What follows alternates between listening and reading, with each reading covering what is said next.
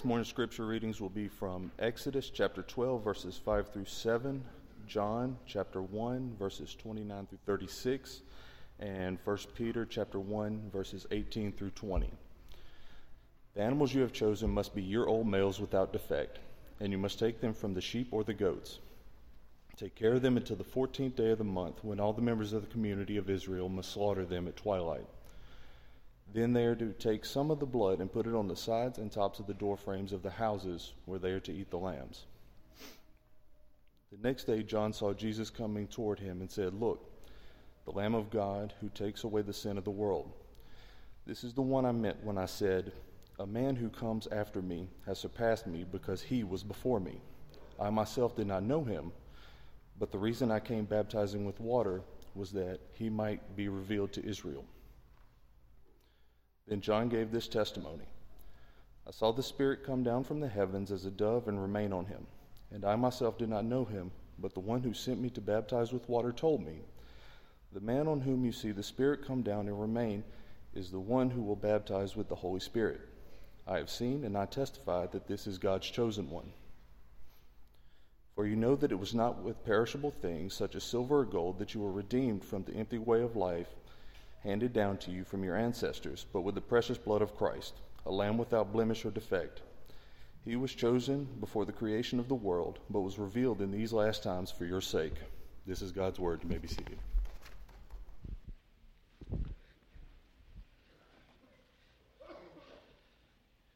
Inside of your announcement sheet, you'll find not only an order of worship, but there's an outline that you can use as we go through the message this morning, as we think about the Messiah and how he comes to us as the Lamb of God. Before we pray, though, and get into the lesson, just a reminder for those that might have come in a little bit later this morning that today is the deadline for the purpose cards, financial purpose cards to come in. And as you know, the way that our budget is put together, those cards come in based on what it is that you're going to be committing to the church in 2018. All of those numbers are combined to come up with a lump sum that has been committed by our church family, and out of that lump sum comes our ministry funding, our missionaries, all of those kinds of things come out of that. So it's very important that everyone, regardless of the amount, participate in one way or another with letting us know what they're going to purpose this next year in order to bless people around the world. And remember, our mission statement is to love God, it's to love people, and it's to change the world. And we want you to be praying about that and thinking about that and praying some more about that as you think about your financial giving this next year. Now, we're going to jump into the text, but before we do that, let's do as we always do, and that's bow our heads, join our hearts, and ask God to bless us through prayer.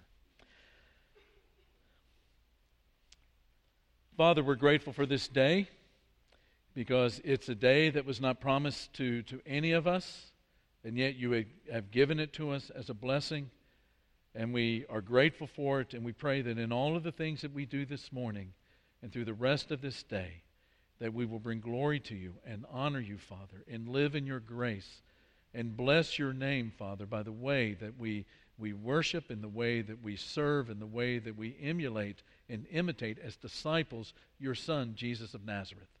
We are grateful for the text that we're going to look at this morning. We pray, Father, as we always do, in the name of Jesus, that you will give us eyes to see and ears to hear in such a way that we will be transformed. And this we pray in the name of our Messiah. And all the church said, amen. We're looking at the Messiah, and we've looked at his birth. We've looked at the temptations. This morning we're going to look at this designation, this phrase that he is called throughout Scripture, the Lamb of God. And I want to begin by calling attention to just how curious a thing introductions are. You know, introductions are a very curious thing because if you go to a sporting event like AT&T Center for a Spurs game, that introduction, the lights go down, the music revs up, the video starts. It's all an effort to get everybody focused, to get everybody hyped up, and also to intimidate the opposition. Think about how this happens in a boxing match. One of my favorite introductions was Apollo Creed in the first Rocky movie. And you remember that the way he was introduced, he was called the King of Sting, the Master of Disaster, and the Count of Montefisto. And that was to imitate Rocky, which he kind of did in those early rounds, right? Well, he was a fictitious boxer. How about a real one? Iron Mike Tyson. Remember the nicknames that they gave him as they were introducing him? And they would talk about this even at the weigh-ins, at the intimidation, the introduction of the fighters and their weights. The intimidation was to happen then, and he was called the baddest man on the planet. He was called Iron Mike. He was called Kid Dynamite. And all of those introductions were to intimidate, and they were to call attention to that fighter. Well, introductions sort of work that way. In general, though, they're to call attention to the person. When you give an introduction to somebody, you're saying, watch that person. Listen to what he says. Watch what he does. Now, you may not remember this, but Jesus himself had 2 introductions. The first one was from God. At the baptism of Jesus in the Jordan River, the voice, the bat kol, the daughter voice, the echo, the voice of God came from heaven and said in Matthew chapter 3, verse 17, that this is my Son whom I love, with him I am well pleased. The second introduction comes from this individual that we call John the Baptist. That's not what he called himself, but he was the one that came baptizing, and that was the name that we give him. And John is out in the middle of the wilderness. He's everywhere, and he's captivating the hearts of the people. And he's preaching a message of repentance, and he's baptizing people with a baptism of repentance for the forgiveness of sins. And this is really upsetting the hierarchy, the religious hierarchy of Israel. Because they go, okay, we get the whole baptism for forgiveness of sin, but that's for other people. That's not for Israel. And so they send priests and Levites out to ask him, who in the world gave you authority to baptize like this? And so here come the priests and the Levites one day, and they confront John, and they ask him a couple of questions. They ask him, are you the Messiah? He says, no. They go, well then, are you Elijah? And they're thinking Malachi chapter 4. And he says, no, when in fact he really was, just did not understand it at that time. And then the third question was, are you the prophet? Going back to Deuteronomy chapter 18, and a prophet maybe like Moses coming again. And to that question, he says no. Now, John might be a little bit vague about himself, but he's not vague about the Christ. And one day he's out, and he sees Jesus walking along, and he says, behold the Lamb of God. Now that word in our translation, the Greek word is ido, which means behold. It's not look. It's not a bad translation, but it doesn't carry sort of the weight of behold. I mean, we might say, oh look, a squirrel. But we would never say, behold, a squirrel. We would never say something like that, right? When you behold something, you're beholding beauty. You're beholding something special. And John sees the Christ. And he says, behold, the Lamb of God who takes away the sins of the world. He's the one I meant when I said there's one coming after me who is greater than me, because in actuality he was before me. It's him. He's the Lamb of God. And then the next day, John is with a couple of his disciples, sees Jesus again, and he points to Jesus and he says, look, behold, the Lamb of God. Lamb of God. Lamb of God. Not exactly the king of sting when you think about it. What does it mean? Well, for us to understand it, we want to pull out of the text 3 things. We want to look at the past, the moment of fulfillment, and then the future. So we begin with the past. In Genesis 1 and 2, we have the creation of the heavens and the earth. We have the creation of the pristine world that God looks down upon, and he says in Hebrew, tov, it's good. It's exactly the representation in my mind, right there in front of me. It's exactly the way it's supposed to be. And none of us here this morning can comprehend the world as it was created in the beginning. The reality of the world in the beginning was not a reality of death and suffering and sorrow and sickness. I mean, none of that stuff existed. And then sin enters into the world, creation falls, and there's this oracle in the middle of Genesis chapter 3 where God says, there's going to be thorns and thistles. And sometimes those thorns and thistles are inside of us. And relationships become a struggle. between men and women and people in general, and sometimes those relationships are damaged. He says that now the work that you're going to do is going to be work that involves sweat, which means toil. It's going to be hard because of the fall of creation. It also means that because sin has entered into the world, death is going to enter into the life of every human being. Now, when they're hearing this, they have never, Adam and Eve, when they hear this, they've never seen anything die. I mean, imagine that. A world in which nobody said farewell. A world in which no one said goodbye. And death is this enemy, and death is this intruder that we cannot defeat on our own. It comes to every human being because we all sin. Now we speed forward from the beginning of Genesis to the beginning of Exodus, to the time of Moses. And you know the story of Moses. Moses has been in the desert of Midian for a lot of years, for 40 years. God calls him to go back to Egypt. And over again, Moses and Aaron are calling for Pharaoh, the most powerful man on the planet, the king of Egypt. He calls for Pharaoh to let the people of God to go, and Pharaoh refuses, and God sends a plague. And that's the way it goes. God says, let my people go. Pharaoh says no, and so he sends a plague. Then it happens again. Let my people go. The answer is no, and here comes the plague. And then it happens again and again until 9 times it takes place. And then on the 10th time, it's different.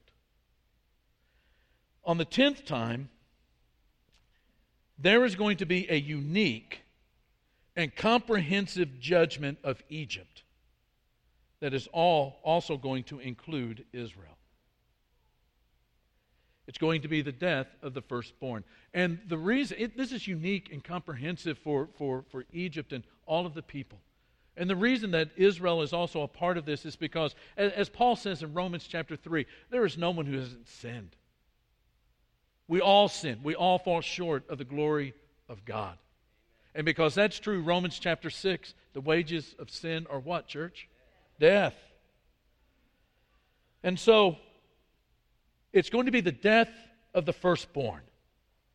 The death of the firstborn all over Egypt, but at the hands of this mysterious figure called the Destroyer. Exodus chapter 12, verse 23. And Israel is not on her own going to be able to meet under her own power, her own strength, her own merit, this destroyer. The only thing that can stand between Israel and the destroyer is a lamb. A lamb. And that event becomes known to them and to us as the Passover. And Moses says, the animals that you choose, talking about the lambs, must be year-old males without defect, and you may take them from the sheep or the goats. You take them until the 14th day of the month, when all the members of the community of Israel must slaughter them at twilight. And then you take some of the blood, you put it on the sides and the tops of the doorframes of the houses where they eat the lambs. And then you drop down to verse 23. And when the Lord goes through the land to strike down the Egyptians, he will see the blood on the tops and the sides of the doorframe and will pass over that doorway, and he will not permit the what? The destroyer to enter your house and strike you down. The only reason that death does not come to the firstborn, on whom all the hope of the family rests, is that it all fell on the lamb. And later, as Israel has been freed up from Egypt in the Exodus, they're on their way to the Promised Land. This lamb comes up again as a solution to this ongoing problem of sin and death. And we read in Leviticus chapter 4, beginning in verse 32. If someone brings a lamb as their what? Their sin offering. They are to bring a female without defect. They are to lay their hands on its head and slaughter it for a sin offering at the place where the burnt offering is slaughtered. You were supposed to identify. It just wasn't, just handing this lamb off and walking away. You were to put your hands on it as the lamb was killed. And in no way could you not identify yourself in that moment with the death of that lamb. That was for you. Your hands are on it.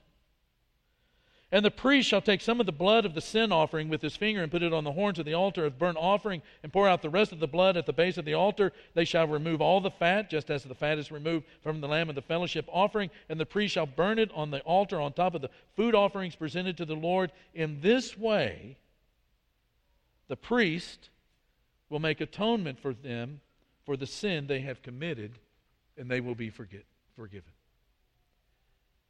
And so for a lot of centuries, lambs were sacrificed because the sins needed to be forgiven the people. And pretty much everyone saw that it was not a permanent way for the sin to be dealt with. I mean, reflecting back on all of that Jewish history, the writer of Hebrews chapter 10 says those sacrifices were an annual reminder of sins. Because it's impossible for the blood of bulls and goats to take away sin. And they did it year after year after year after year, until one day, a crazy-looking prophet by the name of John that everybody called the Baptist shows up, and he says, "Behold, the Lamb of God who takes away the sins of the world." Which brings us to the fulfillment of it. The incarnation that we looked at about a month ago means that Jesus came humbly. That he came humbly. He didn't come in a way that revealed the greatness of his glory in heaven. He came as a human being, born into a poor family, the son of a carpenter. No room in the end, a manger, a food trough for animals. That was his first crib. That was his bed. To say that he's the Lamb of God means that he did not come just humbly, but he came sacrificially. He came to take away the sins of the world. And this is a fact that even after all of the decades that Jesus has returned to heaven, and John, his best friend, not John the Baptist, but John the Apostle, even in his 90s, he is so mesmerized by this truth that even at the end of his life, you can just hear it in the words, that the excitement and the surprise and the encouragement and the humility when he says, "You know that he appeared, so that he might take away our sins." 1 John 3:5. And Jesus lived his life like no other in order to do what no other could accomplish, and that was the forgiveness of sins for human beings once and for all. And so on the night of his betrayal, he's sitting down to the Passover dinner with his disciples, and it's the strangest Passover meal these guys have ever experienced or participated in. And the reason for that is that there's something that's missing. It's like Christmas without Christmas music. It's like Thanksgiving without pecan pie. How weird is that? On the table, there's bread and there's wine. But where is the Passover lamb? There's no lamb on that table. Why? Because the lamb is at the table. And in Matthew 26, that moment, Jesus takes a cup, and when he had given thanks, he gives it to them, saying, "Drink from it, all of you. This is my blood of the covenant, which is poured out for many for the," say it with me, "forgiveness of sins." And later that night, he's arrested, and he's brought before the Sanhedrin, taken before Pilate. He's mocked, he's lied about, he's beaten to a pulp. I mean, they just beat him right into the ground. And then they crucify him.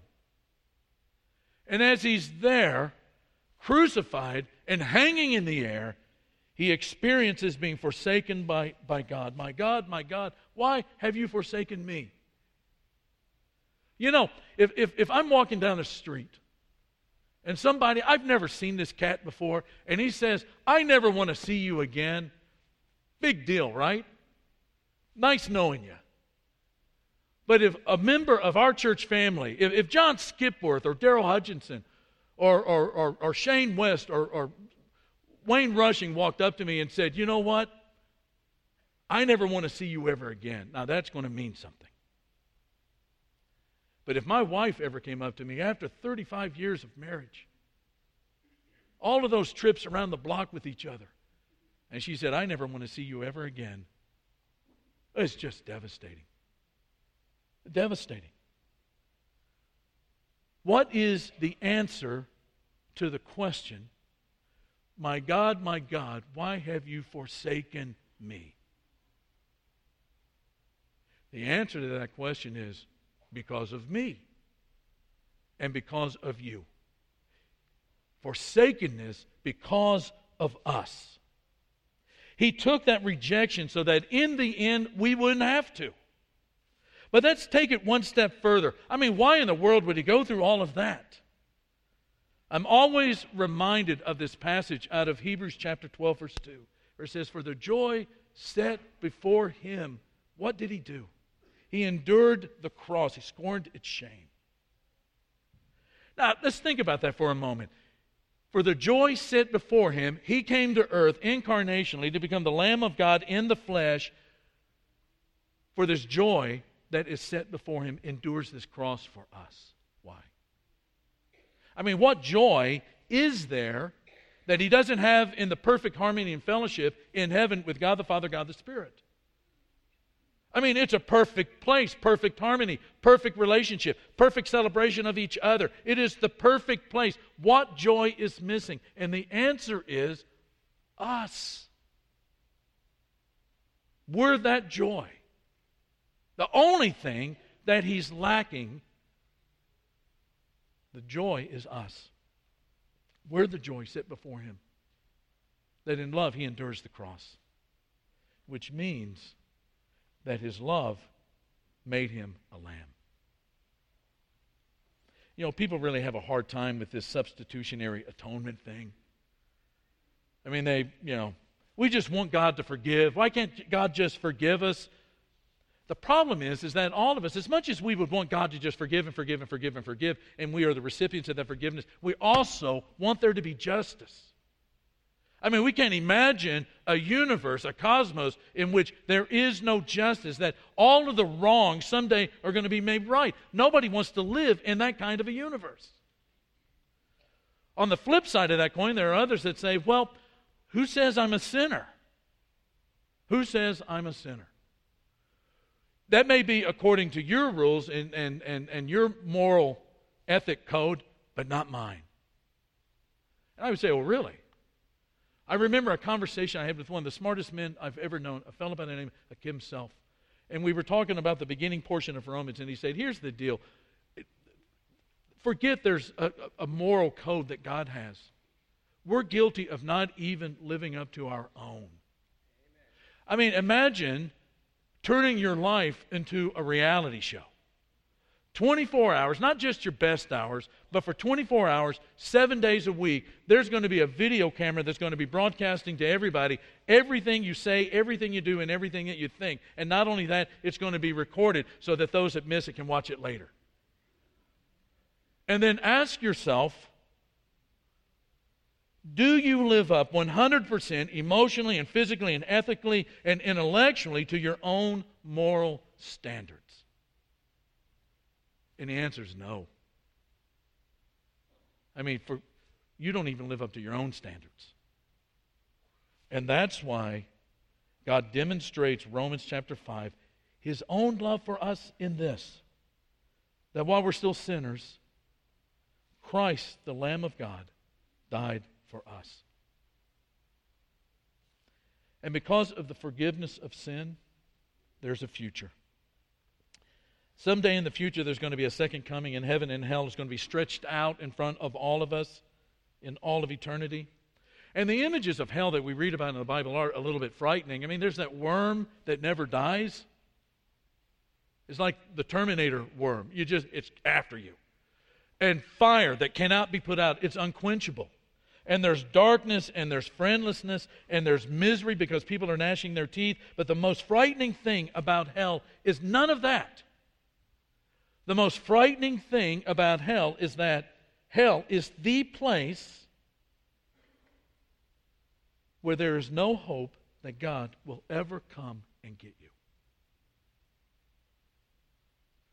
Heaven on the other side, lots of images, feast. I mean, who does not like a feast? Feasts are great. Turkeys as far as you can see. Friendship. Who doesn't like to eat with friends? But the greatest will be the opportunity to do what John the Baptist in heaven with God, with Christ, we will be able to do for all of eternity what John the Baptist tells us to do. And as, behold, the Lamb of God. That's what makes heaven, heaven. Amen. We're going to sing a song. Brandon's going to lead us in a song. And, so many times we get really close to the edge, don't we? We get close to the edge. We see the kingdom of God from far off, and we just wonder, is it good enough to be true? It is. It doesn't mean that you're going to live this pain-free life, a life without suffering. What it does mean, though, is that you go through this life with God's Spirit in you, helping you to become the human being you were always created to be. There is, in knowing God and God knowing you and Christ in you and Spirit and the Word and the fellowship of brothers and sisters, there's an inexpressible joy. There's a peace that passes understanding. Because the thing that causes our guilt, the thing that is the blot on our soul, is washed away in the blood of the Lamb. There's power in the blood. And if there are ways that we can help you understand how that can happen for you today, we're going to have shepherds down here at the front, ready to receive new lambs. If that describes you in some way, that you want to find for yourself that experience of what it means to become a child of God, because Jesus was the Lamb of God, then come down and talk to these shepherds as we stand and praise God together. Your